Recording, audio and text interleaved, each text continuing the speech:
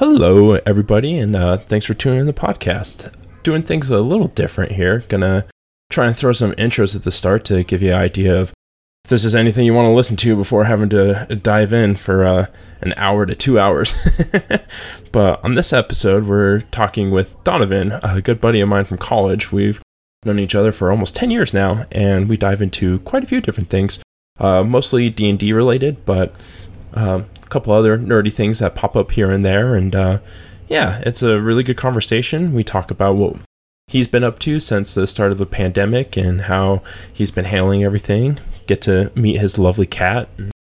Yeah, it's just overall just a wonderful episode of a couple friends talking together, and it was a great time recording. So I hope you guys enjoy. Let me know what you think, and if you have anyone that wants to be on here, or if you want to be on here, hit me up and we'll get something going. Thanks for listening, guys, and enjoy the episode.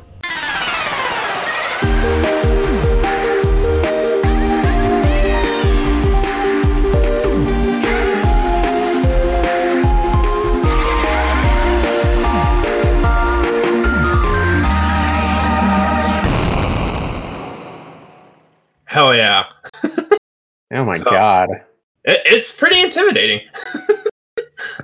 Every single time. Every single time. Yeah. Recording. But you know what, Tobin? I don't know if I didn't notice this last time, but I see Craig's face. Yeah, like it's a little bear. Yeah, well, most of the time I only see you. I don't see him. Like, he's hidden. Oh. Within the video chat. Is he kind of a lurker? Yeah. Doesn't say a word. He's kind of like the people that listen to the podcast. They're there, but it's just a really one-sided conversation. I have a lot of those with myself. Every day. He gets to listen to it first. He's exclusive. He's our VIP. Hell yeah. Fair enough. He subscribed to the Patreon or whatever. Oh God, yeah, absolutely. Yeah. Only Gets a fans. thumbs up on everything. Yeah. We figured the monetization model on OnlyFans was better for what we're trying to branch into. Yeah, Definitely. Spread our legs into what we some new income. Just dipping into new things. One thing I was going to ask you, man, since it's been a minute since we talked, have you picked up any new board games? Real quick, Donovan, would you like to introduce yourself? Sure. Yeah, I didn't know if we had like an intro or anything that you guys do, or if we're just like fucking kicking it off. We usually jump into it, but since you're a new voice, probably a good idea to introduce yourself. Oh yeah, no, I don't want to be like jarring or anything. Shit. Hi, my name's Donovan. Long time nerd, second time podcaster on this show, but that was like one of the way early episodes, so I don't know. Yeah. It's hidden deep somewhere in the backlog. Mm-hmm. But no, I'm like, big nerdy dude. I love video games and tabletop RPGs, and I work in IT because it all goes hand in hand. So yeah, here to chat up some good nerdy shit with my buds. Also, have some of the best taste in novels and comic books. I didn't want you to leave that out. Yours. No, not at all. You've exposed me to way more comics and stuff that I had no idea, because Oh, really? Yeah, absolutely. I started out in a lot of just like the main stuff where when I was reading it was just like, oh, here's I'm going to read Thor and Batman, but there was a lot of image stuff that you showed me that I was like, I've never really checked out any of their stuff. And so like starting to dabble more. I have a couple books that you recommended from last time, because I don't know anyone that has read more science fiction or just fiction work, fantasy than you, and the ones you have recommended. Awesome. Well, I don't remember any of the things that I recommended, but I'm glad that my name stands on its own at this point. I also have to thank you, because you were the first person to ever dungeon master for me.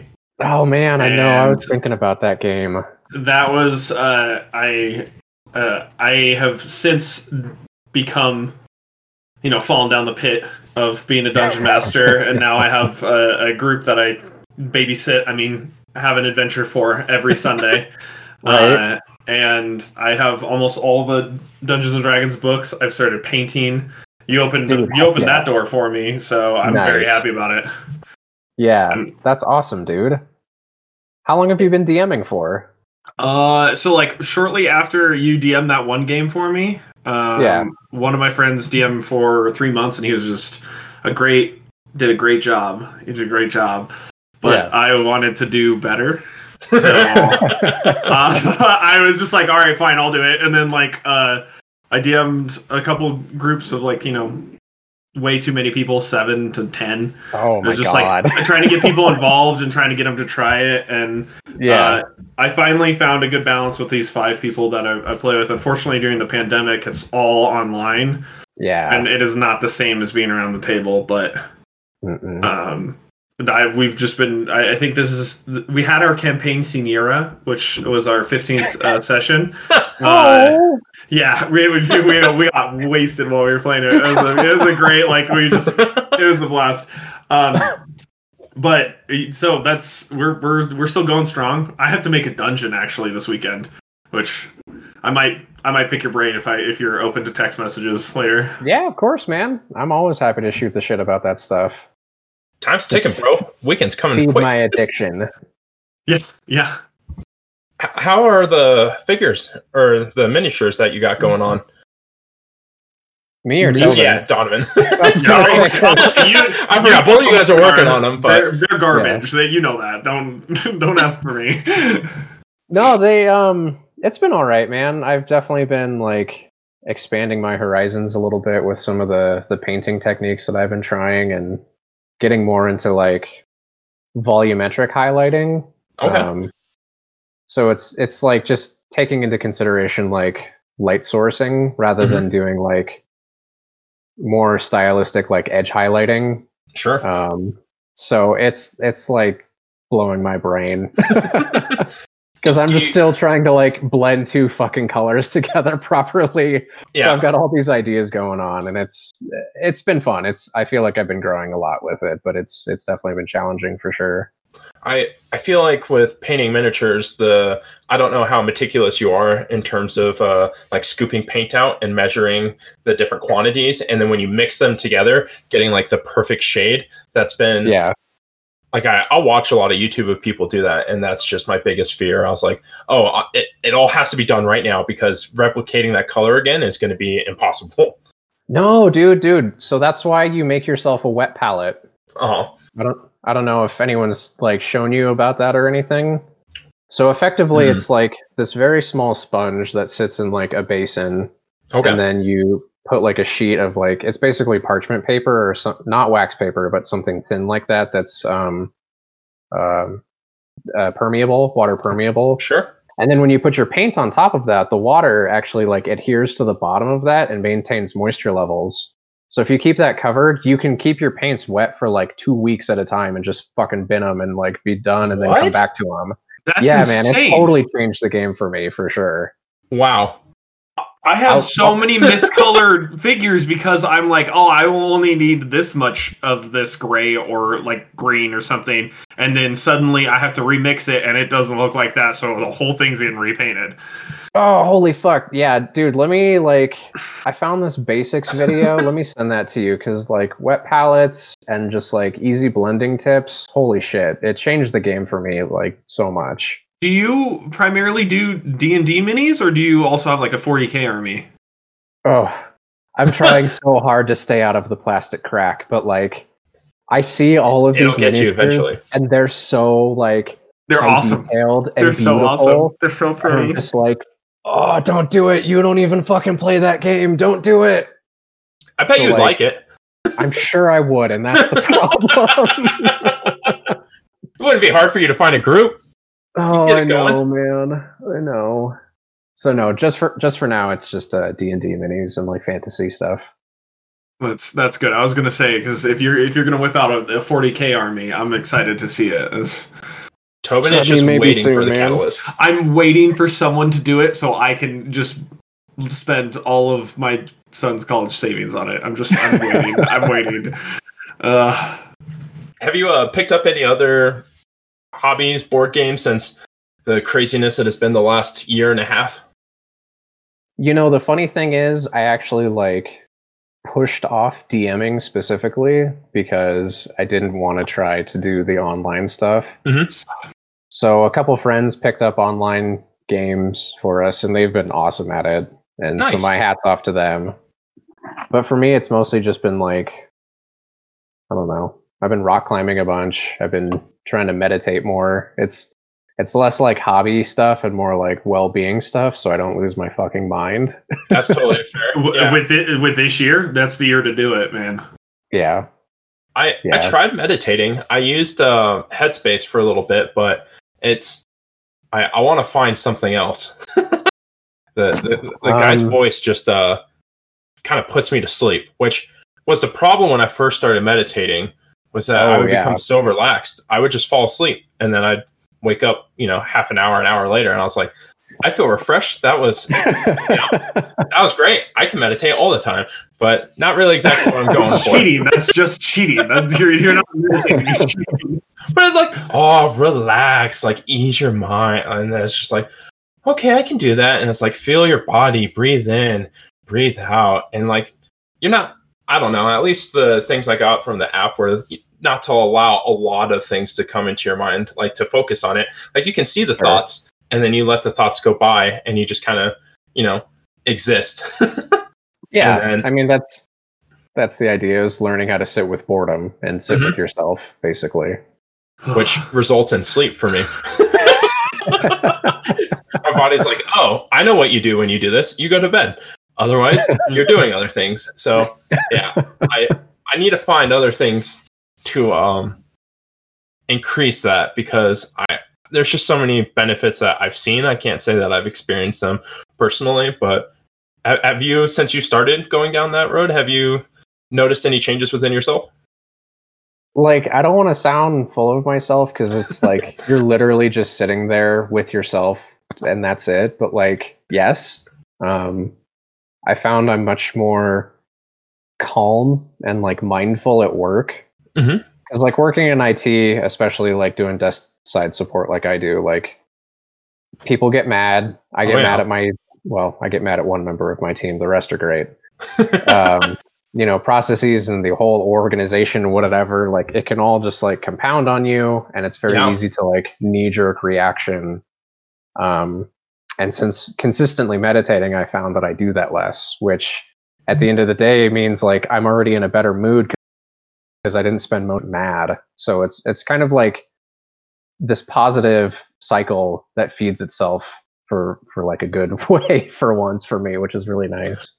That was the least flexing like brag ever. That was like, oh, I'm just Buddhist. A better person because like I wanted to be better, and there's these challenges and I worked at it. And it was just like, okay, like I thought you were gonna be like, oh, I can bench press a car now. I've seen the other side. I closed my eyes, I went there, I came back. Everyone's wrong. You have no idea what's going on. Yeah, I learned to manage the chi within myself, and now I am God. Yeah, you literally like, I'm more patient with people who piss me off. Congrats, right. That's awesome. That's great. Thank you. I mean, I am pretty happy actually. It's been nice for sure. Have you like you talk about it with anger and like more of those and kind of centering yourself? Has it done like when you're really happy? Has it had the same effect where you just kind of bring it back, or have those emotions kind of stayed the same? Overall, I think I've been happier in general, which I don't think a lot of people can say since the pandemic has started. I've definitely had like my share of anxiety, having an immunocompromised partner that I live with. Like, we just have all kinds of worries and stressors. But at the start of the pandemic, I coincidentally started SSRIs, which are like an antidepressant, anti-anxiety. And then I started working out consistently. I started sleeping better. I started meditating and really focusing on my diet. So like, I'm just happier in general. It's a lot of changes, but like all of the little pieces help the other ones stay routine and help them like maintain consistency. So like, I feel like I'm one of the very few, very fortunate people who went from 2020 into 2021 actually feeling better about themselves. That's awesome, man. That's fucking amazing. You are not alone. The SSRIs, and at least people in my circles who I went to school with and I've worked with I've had more than a dozen say, this was the year that like I needed a little bit of help. I realized I needed a little bit of help because I'm inside so much. Yeah. And they were able to start an SSRI. Then boom, suddenly working out was really easy for them. Eating healthier was easy because they didn't have another thing, pushing on them. Right. And it helps a lot of people, and I'm glad that that's one thing that's helped you. I've kind of gone through that same change with this past year. I've changed some of my medications, and I'm feeling better. So good. I'm happy you're feeling better. That's awesome to hear. Yeah. Are you in school still? No, I graduated last year. Yeah. Nice. Congrats, man. Thanks. It sucks that this year is the year to get people to go to the therapist or go to see anybody really, or meditate or start working out, and But if it makes this positive catalyst change in people's lives, like long term, it'll outweigh the benefit or outweigh the negatives. Yeah, right. It's like, I don't know. I feel like maybe it's just my opinion of our society, but without a push, there's a lot of complacency, and it'd be like, it's not that bad. But like when you can kind of have the perspective being like, all right, things are really bad. Like now is the time to do something. And so it's awesome to like hear and see people you care about try new things and going for it. And like I feel like it's always risky psychologically to just try new things if you put a lot of your heart into it and you go like, oh, it's not working out, it's not going through. Like that can be so soul crushing, to try and change it up. So to hear the positive side of that, to go, oh, like I tried and I stuck with it for a long time and like things just kept getting better. It's like, fuck yeah. Like I love to hear it. Like there's so much negative that like a little bit of positive news goes a long ways, And now you're worried about like how you shade your paint, like your minis. That's a great trade. Like that is a great trade, right? No, but like at the end of the day, like I was super fortunate because I had zero financial interruptions through the whole pandemic. Like, so many people lost their jobs, so many people were out of work, and that didn't touch me at all. So like I feel super fortunate for that. I think that is like the foundation of proper mental health, is just having access and funding at the end of the day. Security. Yeah, you gotta have that income to, put food on the table and stay in a house, and like it's so tightly attached to your well-being. So yeah, it's like I'm very fortunate too to have been able not to experience that or to have caught COVID. So right. Yeah. And it lets me buy more plastic crack at the end of the day. So yeah. Bringing it back here for you. I got into like kind of like heavy space. I apologize for that. No, that using these mediums of video games, comic books, movies, not Star Wars anymore. All these things allow us to kind of take a break from life, and then when we get to talk about life, when we can bring it up in through those mediums, it's great. Who is that? Right. This is Poppy. I'm Poppy. Beauty. She's our little tripod. We got her last year. So cute.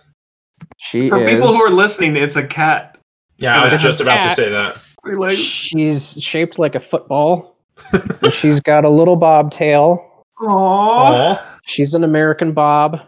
We got her because we saw a picture and she had like just been freshly amputated from her front left paw. And I was like, I have to have that cat. That one. She looks super happy.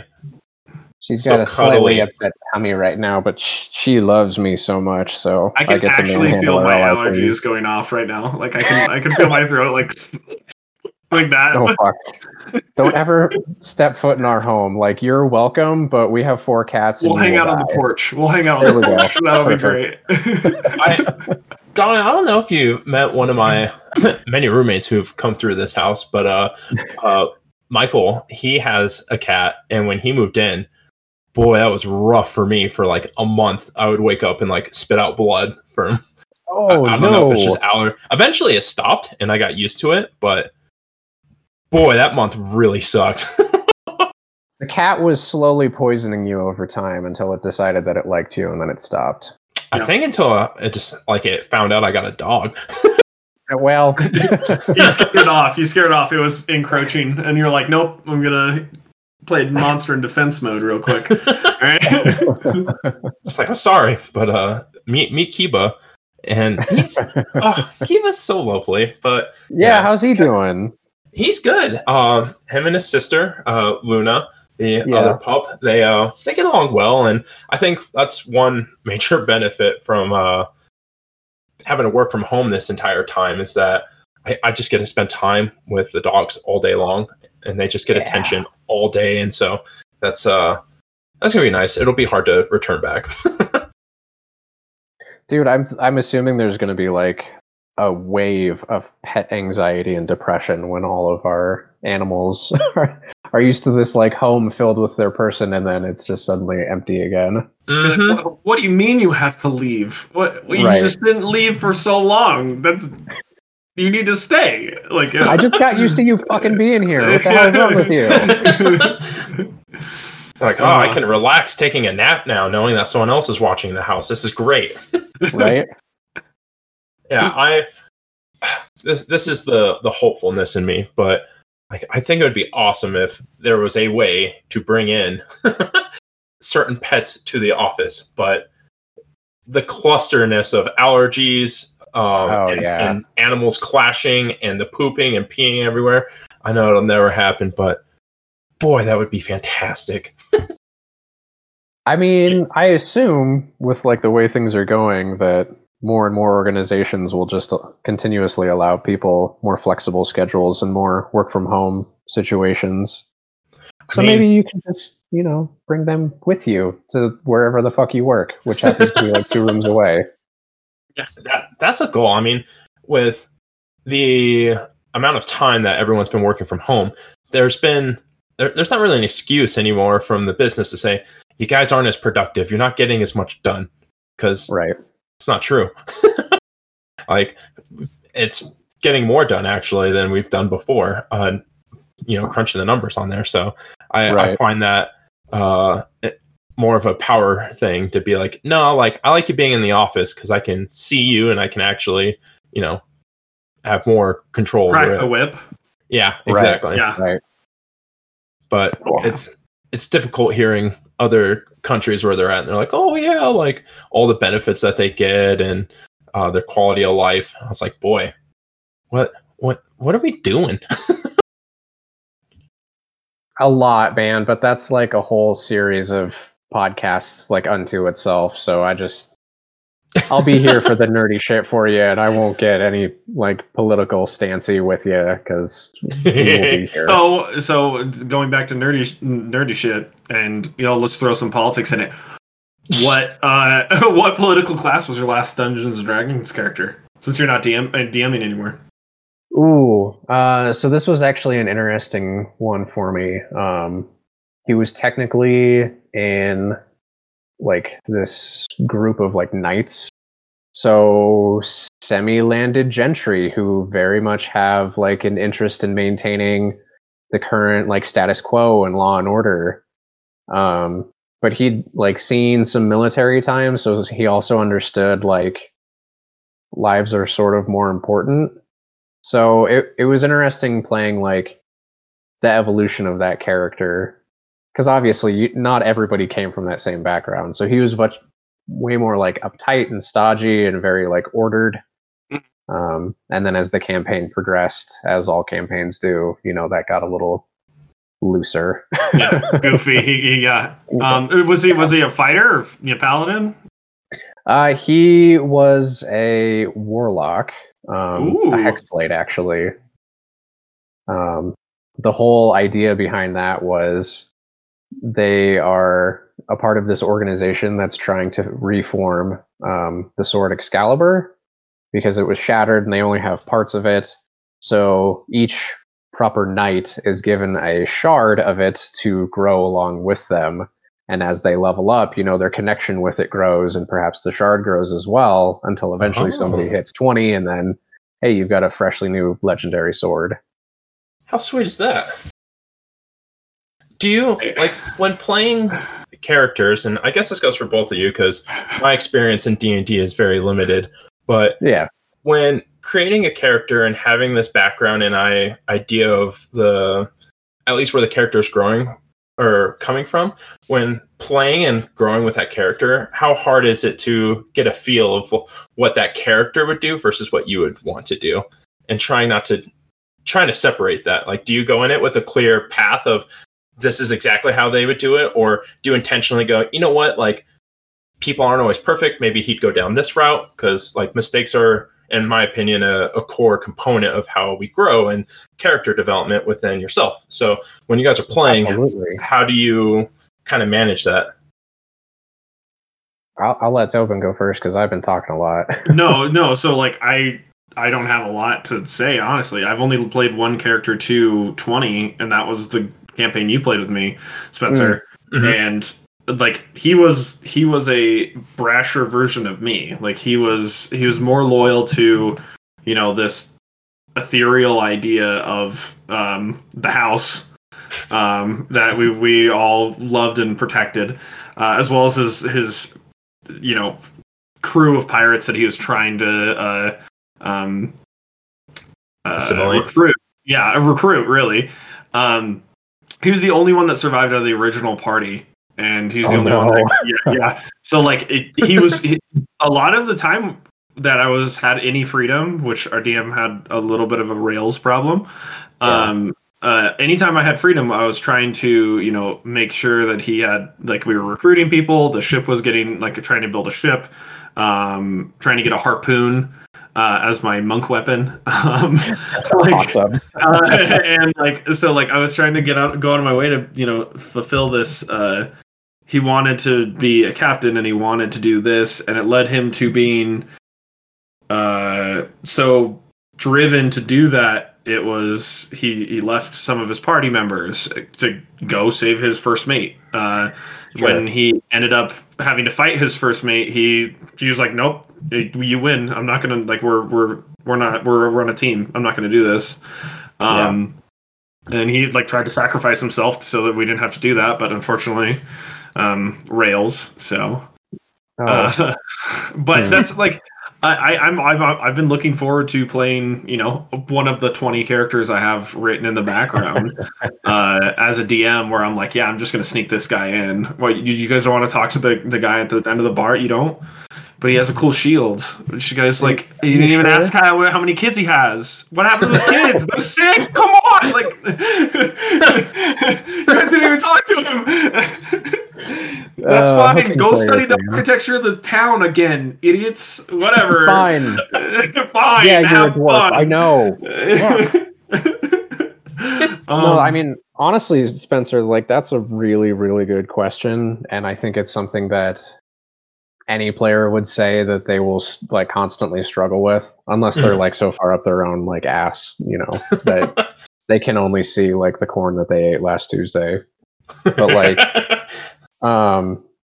because part of it's improv, it's just how much have you invested in this character? How much have you thought about it? It's at the end of the day, you're really just writing this person, and I think part of the advice that I've seen is all of these characters are you to some extent, right? Mm-hmm. They might be some terrifyingly warped version of you, or just this super fantasized version of you. But all of the decisions that you make, since it's coming from you, it's it can be an internal struggle, but at the same time, it's as long as you keep that lens in mind, it's all gravy. I don't know. Yeah. Well, there's some talks and podcasts about people working through stuff with their D&D character. Oh my god. Yeah. And they view it as a form of therapy of well, I can't deal with this, but Tiberius could. Right. No way Tiberius couldn't do this. Like, of course he could. Well, wait, I'm playing Tiberius, and he worked through it. I can work through it. I feel like that's what movies are for some people too, where you see a character, or whether it's a comic book, whatever media it is, where you see a character that you relate to so much go through these different struggles, and you can relate to that and be like, oh, like, hey, like, I handled that way better than he would have in a situation that could have been similar. Obviously, if you're trying to compare yourself to Superman and you're fighting Doomsday, that's a little difficult, but your Doomsday could be, it doesn't have to actually be a physical person, but it could be like school, or, like, depending on how far you want to think.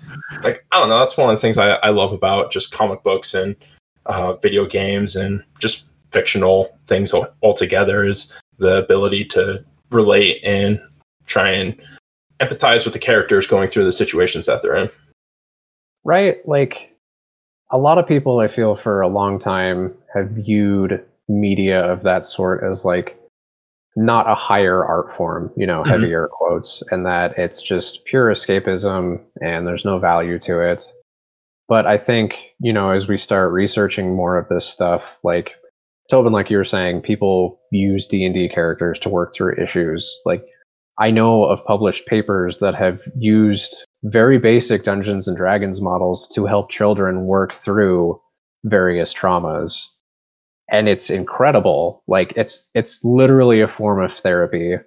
And I think we're just now getting into the idea that art is art at the end of the day. And if you're able to connect to it on an emotional level, like, that means something can be done with it emotionally. And that's very exciting for me, because I think that just brings more people in and more ideas in, and we all just grow from it. It's also one of, like, well, at least role-playing games have that benefit of they're so in the moment. A lot of people can't disassociate themselves and believe that they're Superman fighting Doomsday. There are some people that can. There are some people that really like to. But sitting around a table and saying, my character does this, or I'm going to say, or, I'm playing this guy and he's going to do this and we're going to do this. It's like, it really does force you to put on those shoes, even if you're not playing the perfect character of that, person, or caricature, or, paladin, rogue, whatever. You're just, you're there, but you're not there. Right? I think it helps that, like, people are, like you're saying, whether you're referring to yourself, at least when I'm playing the game, I'm not saying Tobin or Donovan. I'll say Nobit, or I'll say whatever name that comes to mind. Donovan, the Dungeon Daddy. What do I do now? So also would like to throw in Nobit, my Warforged monk. Nobit. Oh, yeah, I love he's it. Great. Yeah, he's great. But it's like, yeah, it's just it's nice to get to play a game where everyone is kind of feeling each other, like the vibes in the room. You kind of just feed off one another. I think it's hard when you can tell someone's like not feeling it at all, and trying to not necessarily force them to get in on it as well, because if someone's uncomfortable, you don't want to make them more uncomfortable. But that's one thing I've noticed is playing with Tobin, when we had different people come through and one-offs and things like that.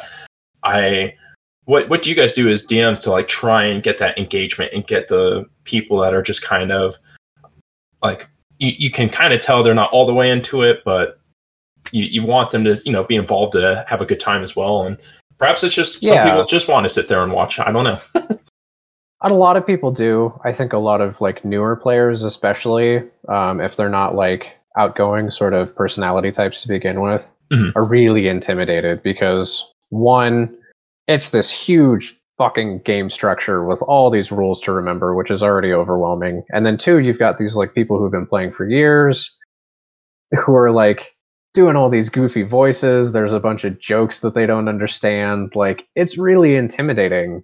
So what we do to try to help new players is we kind of go over, like, what the first session is going to be about, and then, or maybe the campaign in general or whatever. and we make them write a backstory. And we make sure that they include a certain number of other characters within that backstory who are meaningful, like rivals or relatives or enemies or whatever. Mm-hmm.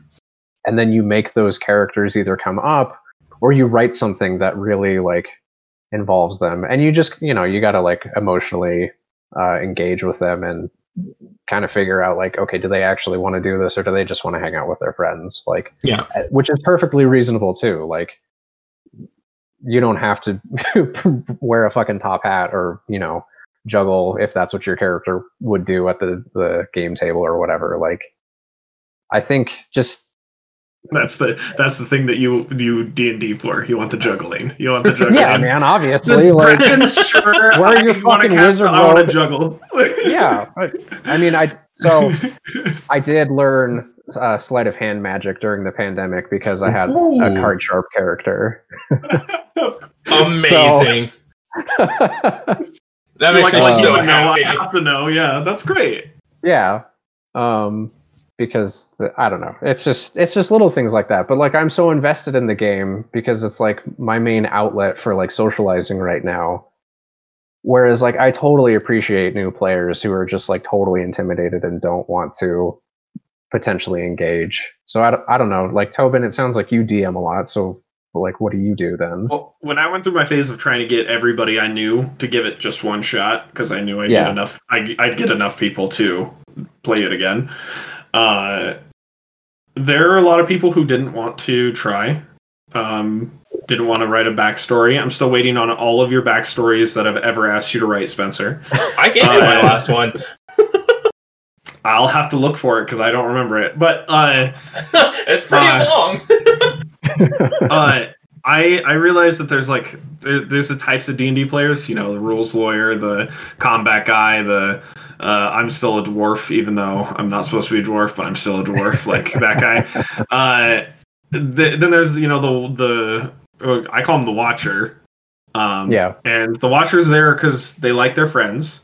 Mm-hmm. They don't want to have to do a silly voice if they don't want. Like they don't want to. They do want to go on adventures though, and like this is a way that they can do that. And like if they're not the catalyst to the adventure, if they're not the one diving into the dungeon, that's fine. They're not the one negotiating prices, that's great. They don't have to be. In my current campaign, I solved that problem of I have one character who is I'm pretty sure he browses Facebook or Reddit more than he like pays attention to the game, which is it's fine. He shows up every single time on time. He remembers what happened. Like that's fine. He can. Yeah. That's how he wants to play. Sure.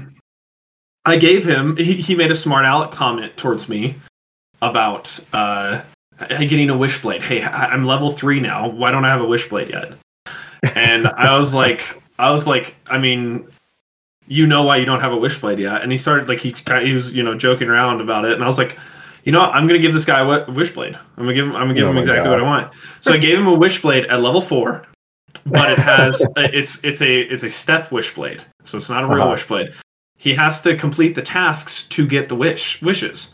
So rather than having him come up with this character his backstory was really like half-assed, he decided I was like, this is an assignment. Here, you have a thing. You have to kill a dragon, you have to clean it on top of a mountain, and you have to buy it a fancy new hilt. And you get a wish for each one of those things. But I am the person who's putting the dragons in the world, so I get to put you where I want you to do.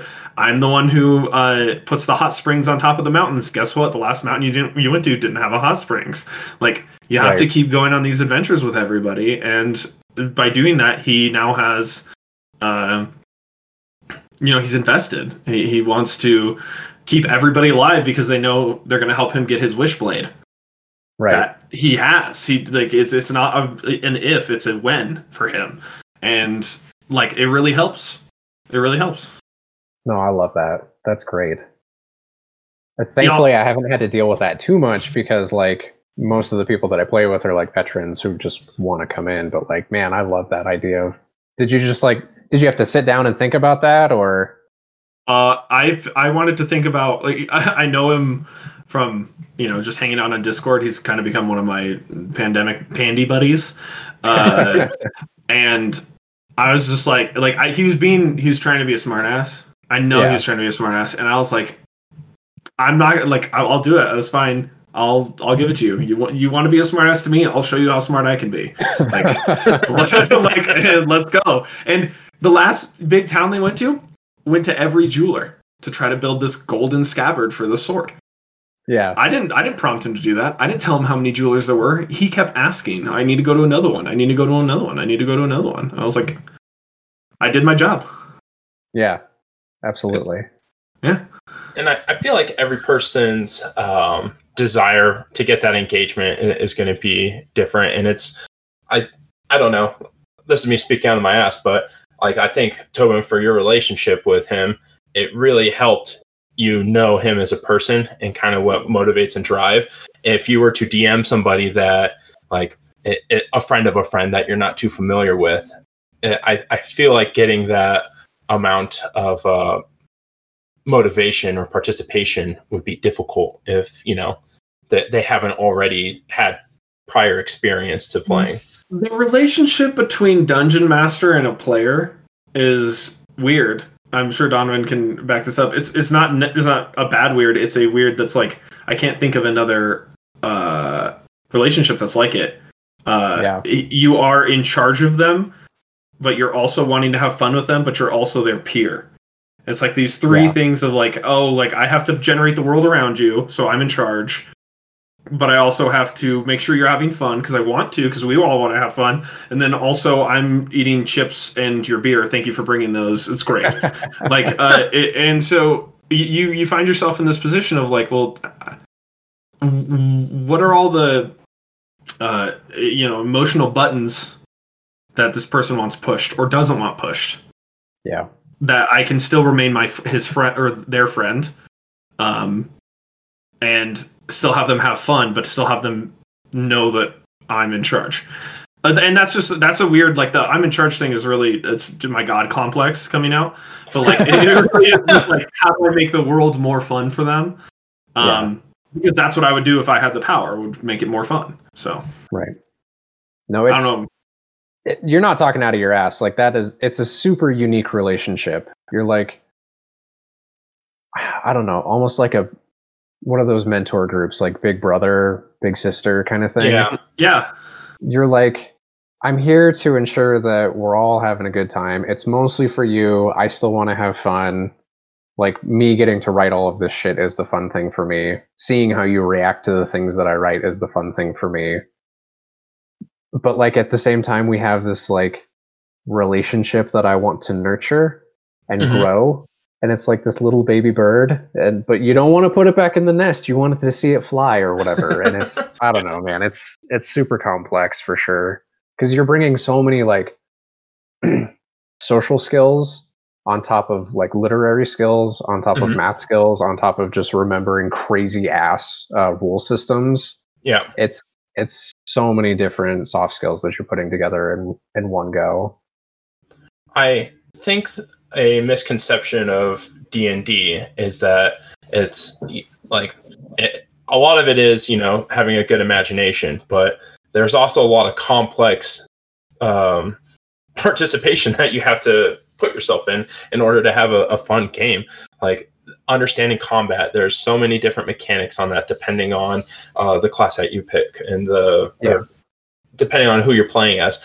And like you said, working together as a team, like maybe there's a unique creature that only, can be attacked in certain ways, or there's a trick to beating them. And like, working together, there's all the soft skills that you're talking about. I don't think people really understand the amount that goes into nurturing and building that with other people. Like, I think people just think, oh, it's just a bunch of people that hang out in the basement and don't, they just stick to themselves. But it's like, I think there's a lot more to it. And I think a lot more people would really enjoy it if they gave it a chance. And I don't know, it just seems like it's getting more and more popular, which is nice. It's definitely the golden age of D&D, for sure. Like just with like all of the online streaming and whatever, like Critical Role has been huge for it. That's allowed so many different spin-offs and so many other people to like do podcasts like this that sometimes talk about it, or like mine that only talk about it. And like it just means more content for everybody at the end of the day. So I only view it as a good thing. I kid you not. When Spencer told me he was talking to you last night, he was like, "Well, do you want to do the podcast with us?" And I was like, "I have Critical Role tomorrow. I watch Critical Role. I'm going to watch Critical Role like I have done for the past whatever amount of months. I'm going to watch Critical Role on Thursdays. That's my thing that I do on Thursdays."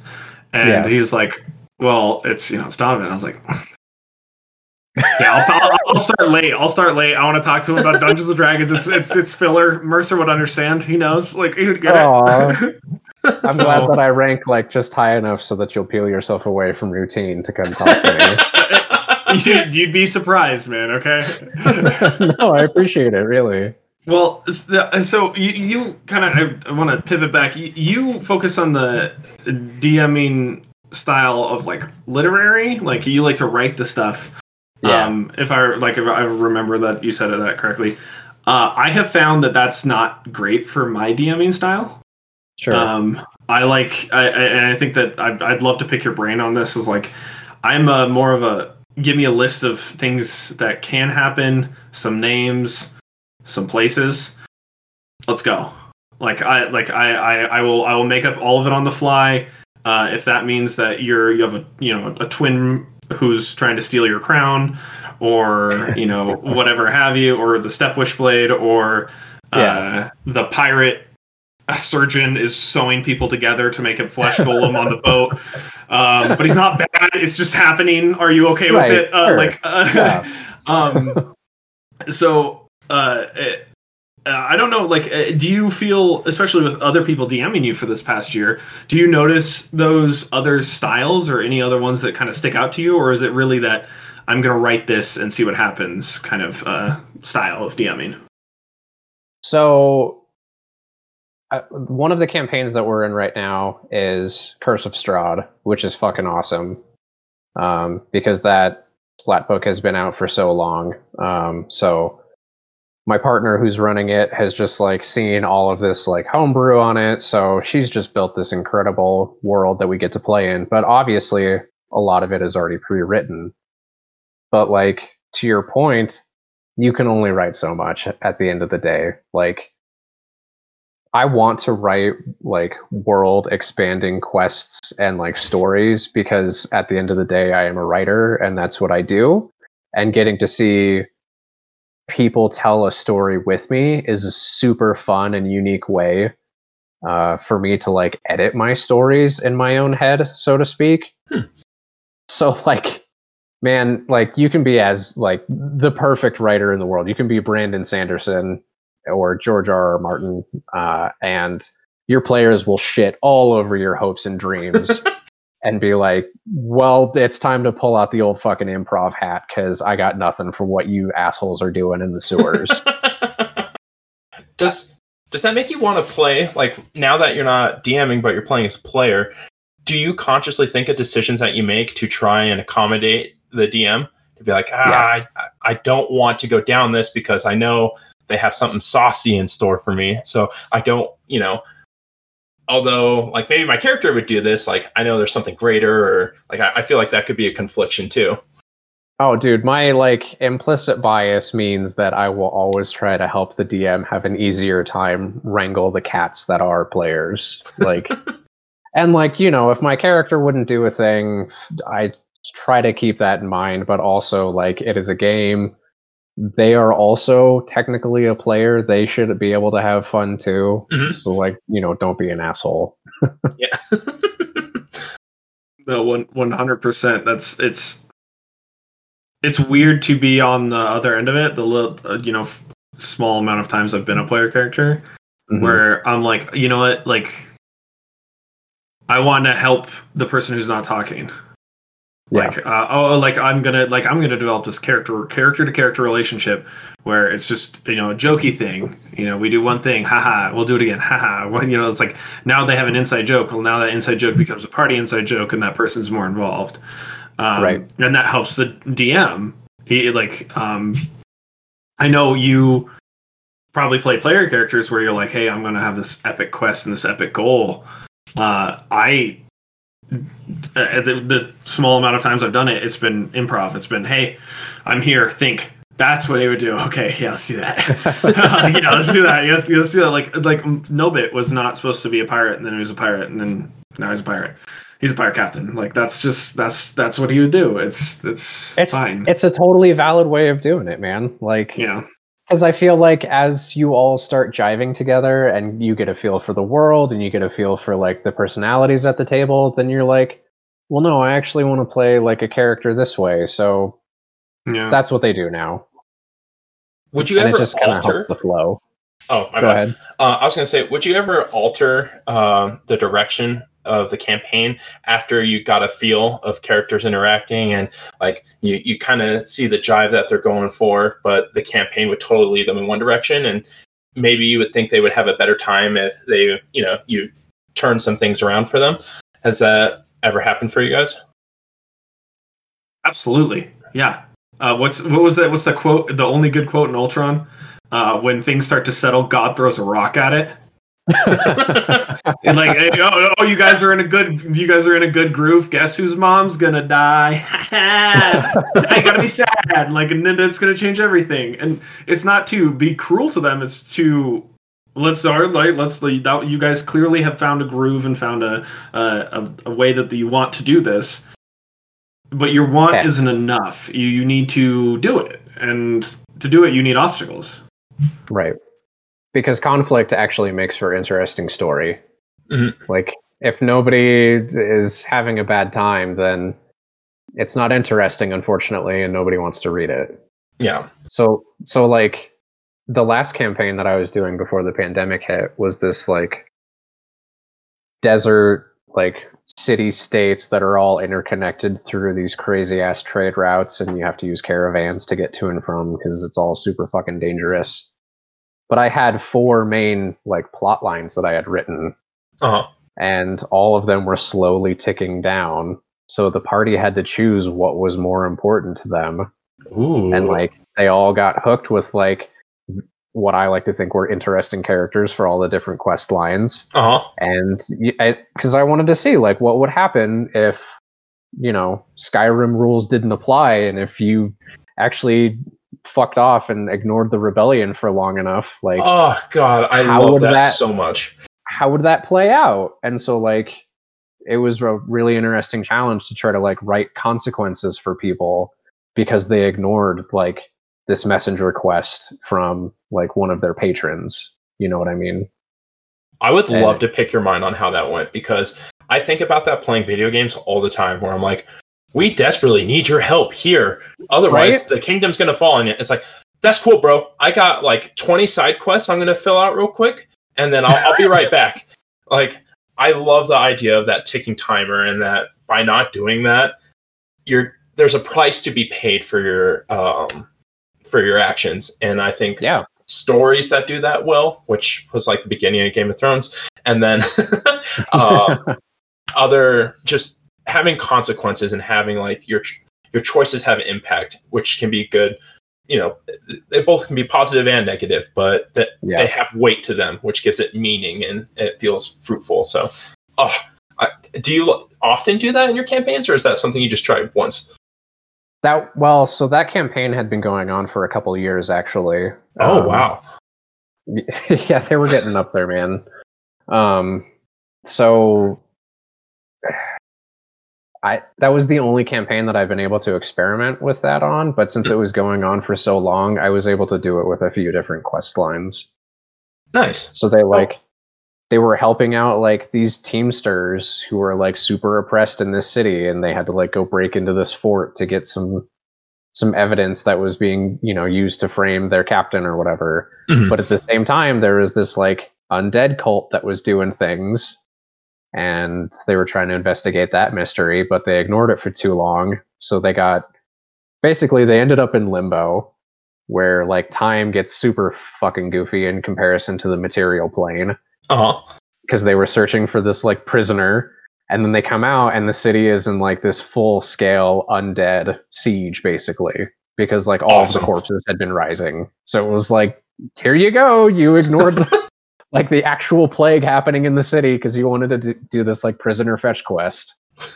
I'm actually, is there a line for signing up for your campaigns? Can I like reserve a spot? Is there season tickets? Can I buy season tickets? Can I be Craig to your campaign? That would be like, that sounds awesome. I was actually gonna brag. I was like, the evil twin. He's not an evil twin. Actually, don't listen to this, Johnson, if you're listening to this. This thing happened where there's a person who looks like an evil twin of a prince.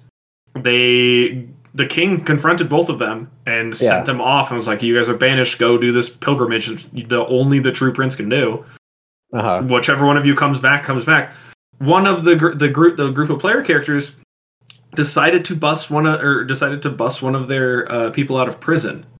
It took them 2 days to do it. Yeah. Guess who got a 2-day head start and now has set up traps. Right. I was like, that's so genius. Consequences. No, I love that, man. That's awesome.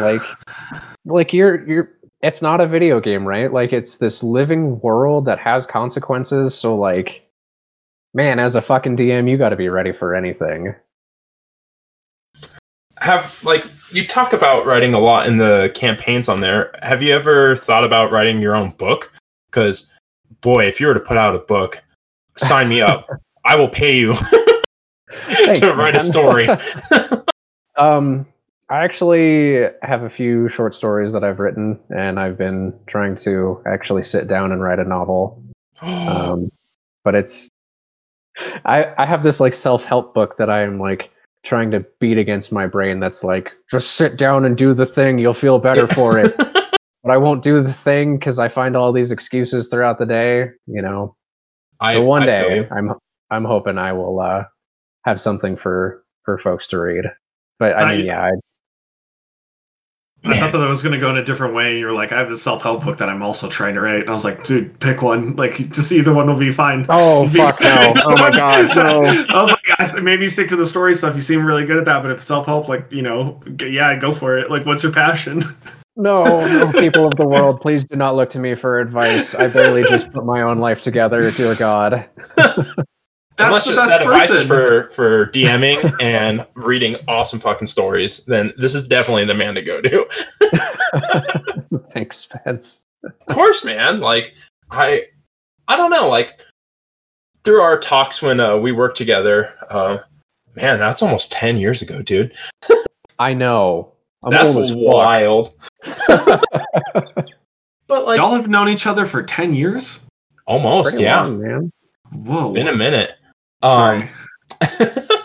But like, just these ideas of different books and different comics to read. Like, before I'd be like, I didn't realize how close-minded I was, but like meeting you and Donovan, you too, Tobin, just really expanding different things, mediums that I wouldn't have been willing to put myself to. It's been such an enlightening thing over the years, and man, I'm grateful to both of you guys for that, because it's something small that I don't think people would really be like, oh yeah, like I recommended this book or something, but feel like going through and living through those experiences is a lot. So thank you guys. It's awesome to be able to kind of expand yourself and grow into a better person for it. At least I feel like I'm a better person for it. So I thank you guys.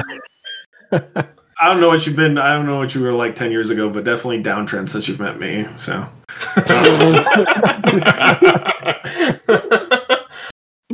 No, man, like I totally hear what you're trying to say. Like, sharing art and sharing experience with people is basically life, right? And so like getting to see this like emotional piece of media and just being so energized and excited about it and wanting to share it with others around you that you care about, I think is like almost goes down to this like tribal level of humanism. Like, this is like this oral history thing that I want you to experience with me because it's important to like my dreamscape of the world. Like, please just read the goddamn comic already. Yeah, and it's like talking about that experience and bonding with someone. I think that's what makes just different cons, Comic-Con, Anime Expo, all those different get-togethers so amazing, because you get a chance to meet the creator, potentially, if you're meeting either the artist or the writer, to meet that person and be like, your like art touched me significantly and thank you. And it's so it's so nice to like tell that person. And then like I haven't had a negative experience, maybe just one, but for the most part they're just like, thank you, like this is why I do this, like it's awesome. The one negative experience, I think I was going to say, I got to know, since I was like, go. I don't want to roast him, because you don't have to say names. You can just... it was the very first Denver Comic-Con, which I guess wasn't supposed to be called Comic-Con because there's the licensing and stuff behind that. Well, but anywho, the very first one that came through, there was a guest there I was really excited to see, and he just wasn't there for most of the night, and then he came for like a 30-minute time period, and I was super stoked, and I didn't know really any of the etiquettes, because a lot of people charge money for autographs or pictures, and I was like, yeah, cool, man, like I see you're selling this, I'm going to buy this, could you sign it, and could you take a picture? And he's like, and I was like, oh, I'm sorry, like, am I not supposed to ask this? And he's like, no, that's fine. And I was like, I figured, like, he was from a pretty big TV thing, and so I was like, I figure you'd done this before, like, and it's just like a bunch of awkward vibes, and it's like, oh man, like this is something I idolized since I was a child, and I was like, man, left a sour taste in my mouth, but I just chalk it up to a bad day. Was he an actor? Creator. Okay. Yeah. Right. So, yeah, that made me sad panda, but you know, it helped me for the next time I interacted with someone to be like, okay, maybe not go so hard in the paint, to be like, oh, I'm such a huge fan of your work, like, I watched this so much, and like, thank you for doing it. And you know, maybe to that guy I was like, that was just my job, bro, like, thanks, but you know, take this and head on out. and try and engage them. But I don't know, there have also been like really small artists in the artist alley where I'll be like, oh my god, like you made this out of what is it called? Art. It's art, yeah. But there was essentially, it's not ashes, but it's all black and white that this person made it out of. Charcoal. There you go. Thank you. And I was like, oh my god, this is incredible. I was like, I love all your stuff. And it's just like, oh, thank you. Like, and they give you the story on like how they do certain things, and it's just, I don't know, it's a vibe. I love it. Oh man, like that's something I've always appreciated about you in general, is just like you've got this very upbeat attitude that like you just bring to everything. Like, for people listening, this isn't like just some fucking gimmicky character that Spencer has put on. No, like honestly, like you are super positive, and like you're very energizing to be around. For like an introverted person like me, like you bring out some of the like best features in me. So it's really cool to like always talk to you and hang out with you. So like I can only imagine like what an artist feels when you're like praising their work, because I know you're putting like emphasis into it and you're not just blowing smoke up their ass. Oh no, I'm actually really terrible at blowing smoke up the ass, because like I can only talk genuine thing. Like if there's nothing there for me to work with, I'd be like, I got no, I'm sorry, but like if I feel something, I know how to express those feelings very well. And I feel a lot, so thanks, man. Like, I get nervous that I'm often too much sometimes. And so like when I talk to people, I don't want to scare anyone away, but at the same time, it's like I want to try my best to convey the happiness that I'm feeling from something that someone else has done. And it's like, I don't know anyone that wouldn't want that. So, except for maybe some random dude who wanted to charge you for a picture. Yeah, except for one random dude. Maybe he flew in late. You know, he didn't get to eat dinner. He you know, had to come for a little bit, and I was hoping not to see anybody, but He was just trying to sneak in under the radar. Exactly. Like, you know what? I'm gonna clock in and clock out as quick as possible. No pictures, no signing. I hope these people who came here to see me don't ask for that. Yeah. Yeah. Well, at least he's had some time off since all the cons have been canceled. Yeah. Well, did you hear the news for Denver's Pop Culture Con? They Getting bought out by Fan Expo. Yeah. Yeah. What do you Exciting stuff, man. I'm into I think it. it's amazing. Tobin Fan Expo, they do a lot of other expos. Yeah, sorry. I wanted to inform you cons are not really my thing. I've never really been to one, but like cons aren't really. I've been invited every year, but you know, whatever. They're not really my thing. You would absolutely that awkward situation that Spencer just described was my actual nightmare. Like I would hate if someone, like I'd hate to make someone feel so uncomfortable for something they made. And so like I've talked to Spencer about this. It's just like, I love your stuff. I'll just appreciate it from afar. I hope that you enjoy being a human being rather than the creator. Like I want to view them as a human rather than the creator of this thing. Yeah, sure. And I'm guaranteed that's not what everyone wants. 100%. Just how I feel. So that's how I do it. Yeah. And I don't know, Donovan's been in Denver for what, 7-ish years, 8 years? I guess they didn't do 2020, but somewhere around there. Something like that, yeah. That was the only negative. Yeah. Yeah, the name changes and branding, but they've had a con of some sort. That's been the only negative experience I've had. Which is pretty good considering I check out every vendor booth. And to be honest, man, the group that I go with in particular goes because we make our own cosplays, so you know there's like a certain level of craftsmanship that goes into it. But mostly we go to see like the other cosplayers, maybe check out some cool art, and then just get totally shithoused like afterwards or during. Well, this sounds a lot like fighting games, like big tournaments, like.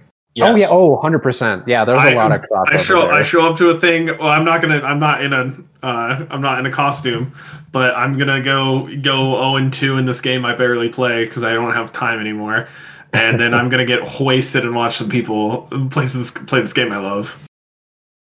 Fuck pretty much. Man. I'll go check it out.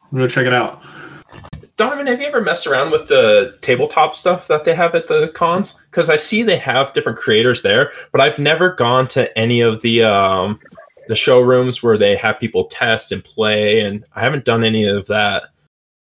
I've sat down for a few card games a couple times, and that's been interesting, just like playtesting stuff for folks. But for the most part, actually there was one year where they had like this lockpicking tutorial. Ooh. So there's this because they just pull whoever the fuck wants to fill up the convention center because that place is huge. Yeah.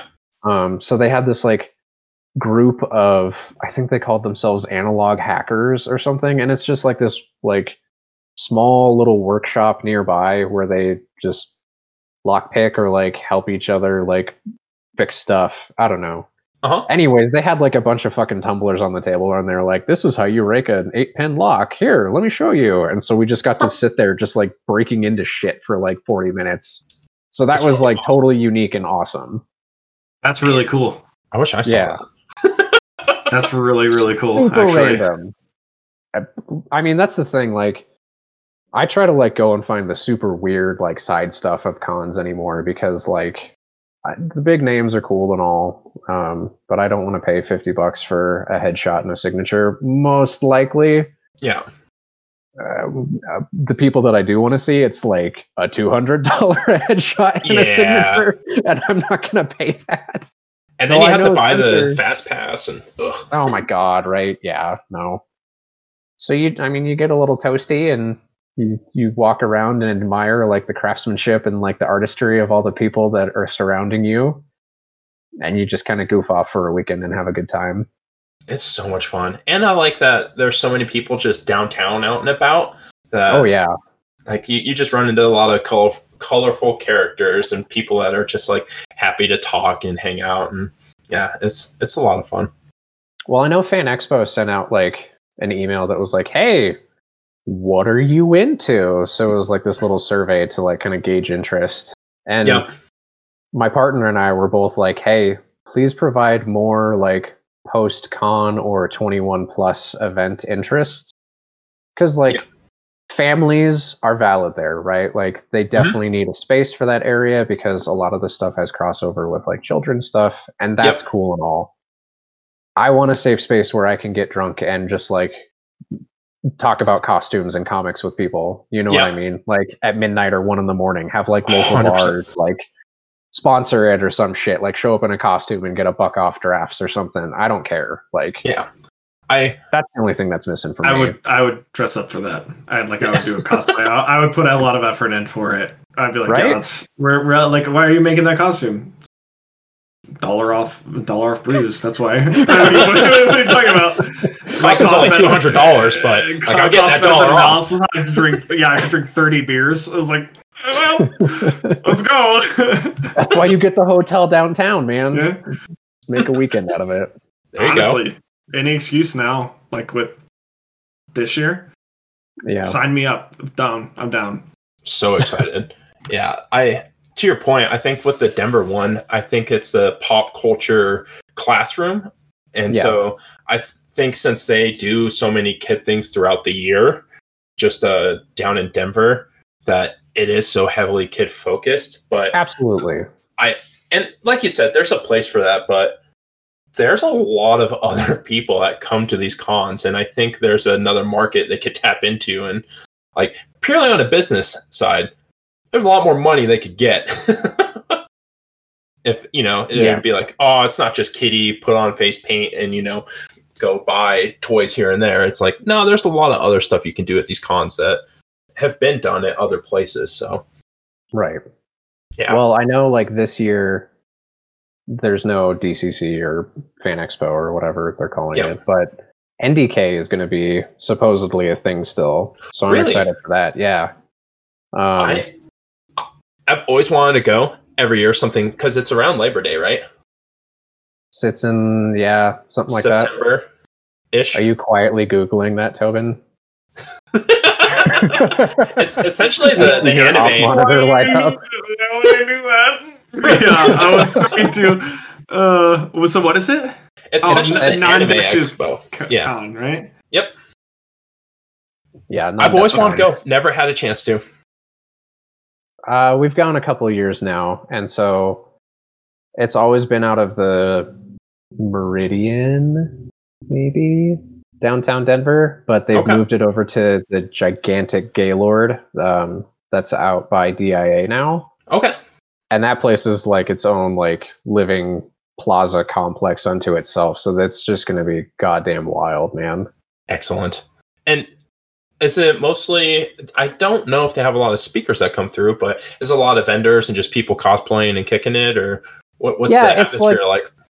It's basically the same as all of the Denver Comic Cons have been. Like, it's more focused on the anime stuff. So like a lot of the vendors are more like Japanese centric like interests. Like you can go buy Pocky and a Naruto body pillow if you want. Yeah. Or not, whatever. That's what I'm here for. Yeah. Give me that Sasuke pillow. Holler for boy. But I mean, it's still like you show up and you just have a good time because there's vendors, there's artists. They do have a lot of like guest speakers. We ended up hanging out with, oh my God, who was that? I think some of the people who do voices for like Attack on Titan a few years ago. Oh wow! Just because they happened to be in the bar, and so we just like had drinks with them for a while. Like that's super cool. It's just good time. Yeah. Nice. Well, we've been going at it for a little while. Tobin, do you want to bring up our Pokemon? Absolutely. I've already random generated them, and since you guys knew I was googling stuff, I can just pull up my Bulbapedia tab. I'm sorry, we're not sponsored by Bulbapedia. Can you bleep that out when I say that? I'd like Bulbapedia to sponsor me. I'm just going to keep saying it. So you want any of that bleeped out, or just leave that entire mind? All of it bleeped out. I want the large sites that provide Pokemon knowledge to compete. We should start a bidding war. That'd be I'm not going to edit any of this out. I want them to understand our mindset. Okay, let me hop on here. Today's first number, Donovan, if you'd like to pull it up. I have a link if you don't. If you need it. Sure. Why don't you shoot it on over to the chat? Okay, there is that. The first number is 525. I have no guess of what that is. 525? I can just send you the link if you need. But yes, I'm please. pretty sure it's like IT people. Control F. Here is the link. Where did you link it to? It's in the general chat. Oh, word. Because we use Skype, the video speaking service. I was like, I can't tilt my laptop further enough to show you. So today's first Pokemon is Boldore. What in the flying fuck am I looking at? That is Boldore. Okay, of course. They are because they have it's a male and female, 50%. Okay. Oh, sure. And the flavor text changes on both the male and female. So, ooh, hit us. Yeah, for the male, if you see its orange crystals start to glow, be wary. It's about to fire off bursts of energy. So that's for the male. And for the female, females, it relies on sound in order to monitor what's in its vicinity. When angered, it will attack without ever changing the direction it's facing. And its abilities are sturdy, which it cannot be knocked out with one hit. So one hit KO moves cannot knock it out either. That's cool. And that's kind of weird to have sturdy and weak armor as ability. Physical attacks to the Pokemon lower its defense, but sharply raise its speed stat. How can it be sturdy and weak? Rocks get chipped. Oh. Right? It's two different types of rocks. It's clearly there's a blue part and there's a red part. What if you're chipping off the blue part? Oh, it's faster, but the red part's the one that's staying true. I'll give you that. Yeah. I'll give you that. Yeah. I like that he's a little tripod. Or it's a tripod. I mean, same. But, Right? for other reasons. Yeah, right? I was like, this is a perfect Pokemon for you, man. This is great. I mean, I like his little angry face. I'm into that. I like the colors of it. Yeah. I don't know if it's like, is it angry or is it just like, oh, the rock happens to be like that? I think it's a lot of self reflection when you look at that. Yeah. There's got to be one where the eyes are just kind of sad, and it's the angriest one, and they're like, "Dude, you're just sad." It's like, "No, I'm pissed off. Stop, stop, leave me alone." It's also the middle evolution of a Pokemon, which my experience is the middle one is often the one that gets the short end of the stick. And puberty Pokemon. Yeah. And this one I think is pretty solid. Haha. I mean, being more type. Yeah, sure. It's okay. It's okay. It's not bad. I like the tripod. I'll give it 3 tripods. 3 tripods. 3 tripods. Out of what? Just three tripods. That's 9. He gets 9. He's welcome. These are the scoring systems. Well, yeah, we should explain this, Donovan. The scoring systems are anything. It doesn't matter what it is. You can score them, or you can give them a word, write a poem about them. If you want to write a haiku, go for it. Whatever inspires you from them. Yeah, I'm gonna rate him 10. He gets 10 crystals from me. 10 crystals. I'm gonna give him 1 misinterpreted glare. 1 misinterpreted glare. Out of 5. Out of 5. I think. Yeah, that seems solid for him. All right. So, what's the next number? You can go back to the list. Okay. It is 875. Is that one of the newer ones? No, it's a really old one. I don't know how high the numbers go now. It is one of the really new ones. Holy fuck. Yeah, well, that's interesting. This is an interesting design. That's cool. It's kind of like something happened while they were drawing, and they're like, "Oh, this could work." They're just stuck with it. They're just stuck with it. Well, for the listeners that are wondering, how do you say this? Askew? Askew. Askew? It drifted in on the flow of ocean waters from a frigid place. It keeps its head ice constantly to make sure it stays nice and cold. Apply directly to the forehead. Head on. Apply directly to the forehead. So underneath that ice is the face? Yeah, he has another form that's... I don't like his other form. I don't know what the other form is. I'll copy it and put it in there. This is what his head looks like when there's no ice around it. Oh no. And I don't like it. It's weird. All right, let's take... I like the noise face. Yeah, the noise face. Noise. No ice. Noise. Oh. No, it's noise now. It's noise. Noise. Noise. Its ability is very fitting, though. It's Ice Face. The Pokemon's Ice Head can take a physical attack as a substitute, but the attack also changes the Pokemon's appearance. The ice will be restored when it hails.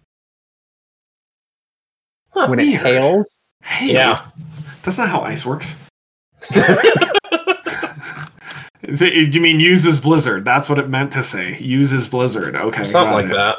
Oh, I forgot to read the female flavor text. This Pokemon keeps its heat-sensitive head cool with ice. It fishes for its food, dangling its single hair into the sea to lure in prey. Aren't all heads heat-sensitive? To a degree. Like hot enough. Hot enough. My head is not going to be cool with that. But stop bragging, Askew. Stop bragging. Thinking of the hunting technique, like, okay, it's going to grab onto the top.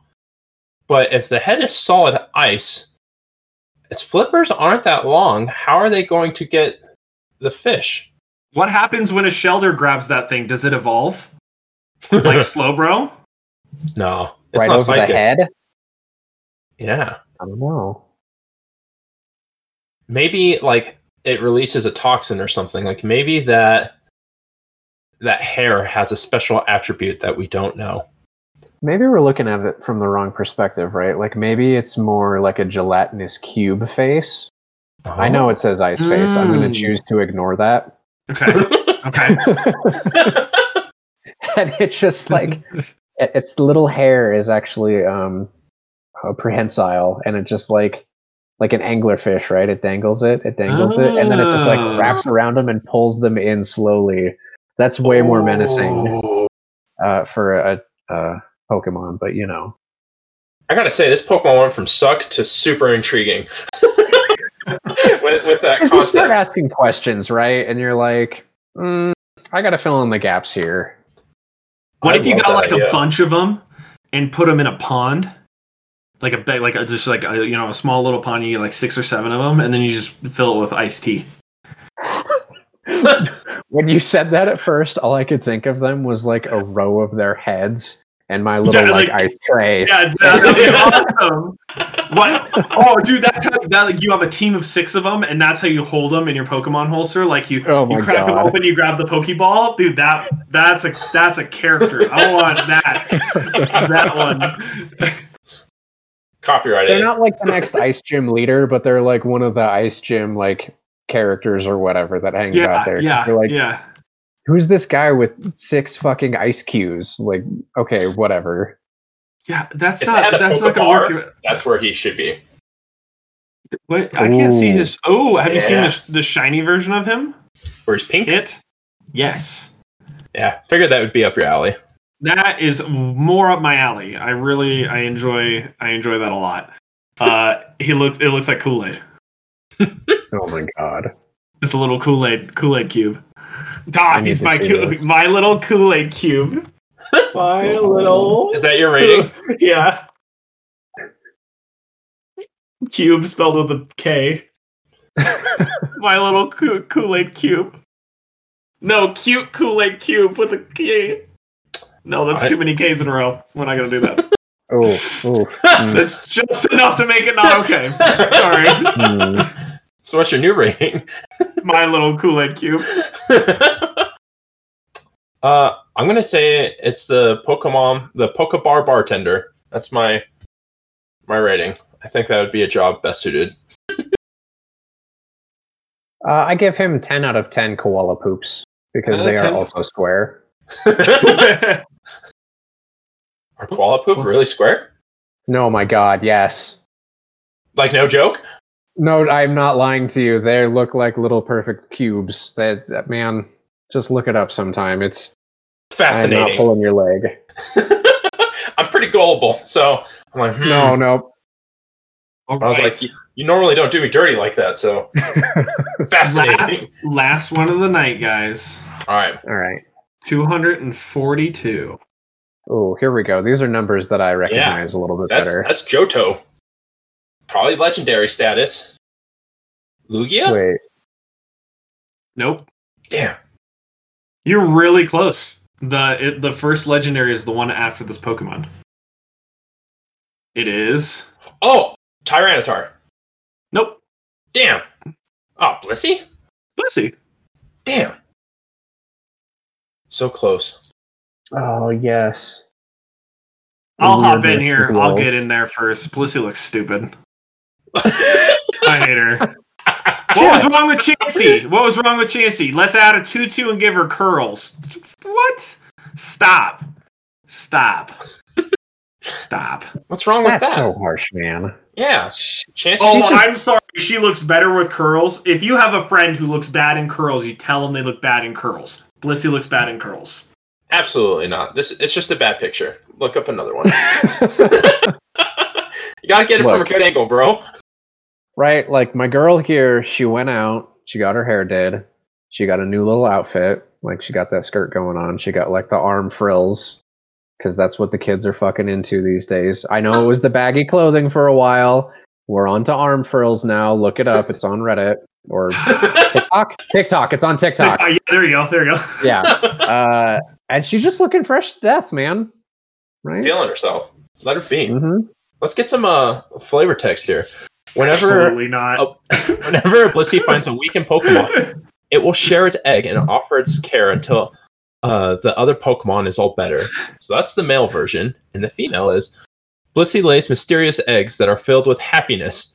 It's said that anyone who eats a Blissey egg will start acting kindly to all others. That egg is made of Oxycontin. Yeah, and we need more of it. She just cracks open. She's like, "Oh, you're in pain? Boy, have I got something for you!" Dude, she's looking good. She's got the good drugs. I'm just saying, like, this is the girl that you want at the party. I don't know. She seems like a good time. She produces happiness from within. How can you hate on that? With my natural ability, pessimism. Like a dark type move. Actually, you would never guess normal. Yeah. Huh. Yeah. I could see it. Yeah. The abilities are pretty spot on. Natural Cure. All status conditions heal when the Pokemon switches out. And Serene Grace. Boosts the likelihood of additional effects occurring when attacking. So it has a higher chance of putting you to sleep. This is feeding on to my drug theory. It's perfect. It's great. I mean, I'm not arguing against it. I'm into it. I embrace it even. yeah. I hate those curls. She looks horrible. She looks stupid. She looks stupid. The arm frills, I can get it. Like, if you want to be weird, go for it. The tutu, I think those are your flesh, so I'm not sure if that's real tutu. That's true. They're just skin tags. Oh no! Yeah, Oh. now here we are. Here we are, guys. They're little Look. wings, okay? I've had a few in my day. I get it. You don't want to deal with them. Yeah. It's fine. She embraces it, powers it. Yeah. Right? Do you think that's a natural coloring, or does like she dye them just to show off? Oh god. All natural. All natural. She's getting Yeah. the highlights. She's getting Atta girl. She just sits down. She's like, you know, the curls we got last week, and the hairstylist is like, oh my god, not again. They're like, highlight them. I want them pinker. It's like, oh, and man, if I was addicted to OxyContin, this would be really tough. No. Okay, no. I get where this rage is coming from. She's just handing out controlled substances, and you with a pharmaceutical background. I'm trying to protect people. Okay, you guys got distracted with her bangs. I couldn't lead with the, hey, she's a drug dealer, okay? Right. Mm-hmm. Nope, I get it. I give it a 10 out of 10 curls. Oh.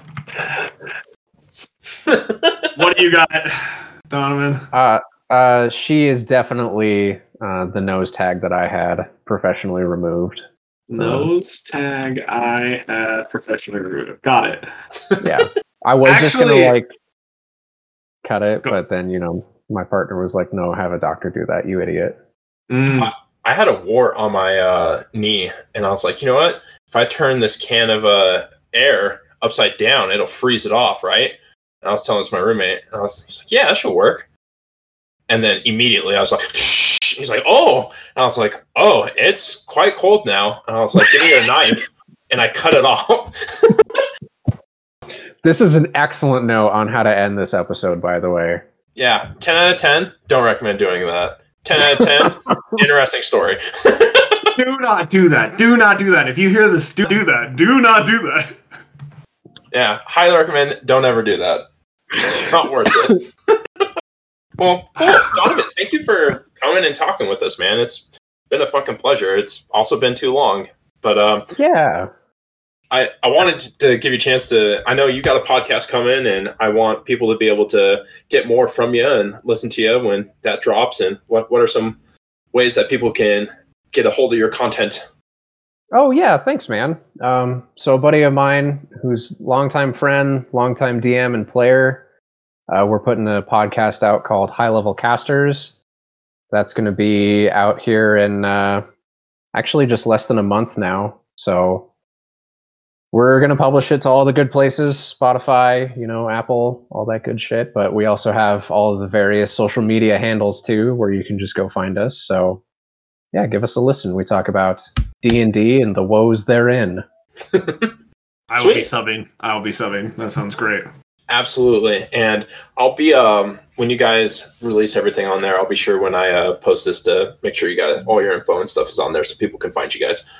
Cheers, man. Thank you. Yeah, no, it's been really nice to come and talk with y'all again. Like you said, it's been way too long. So thank you very much for having me on, because I've had a good time talking to you guys.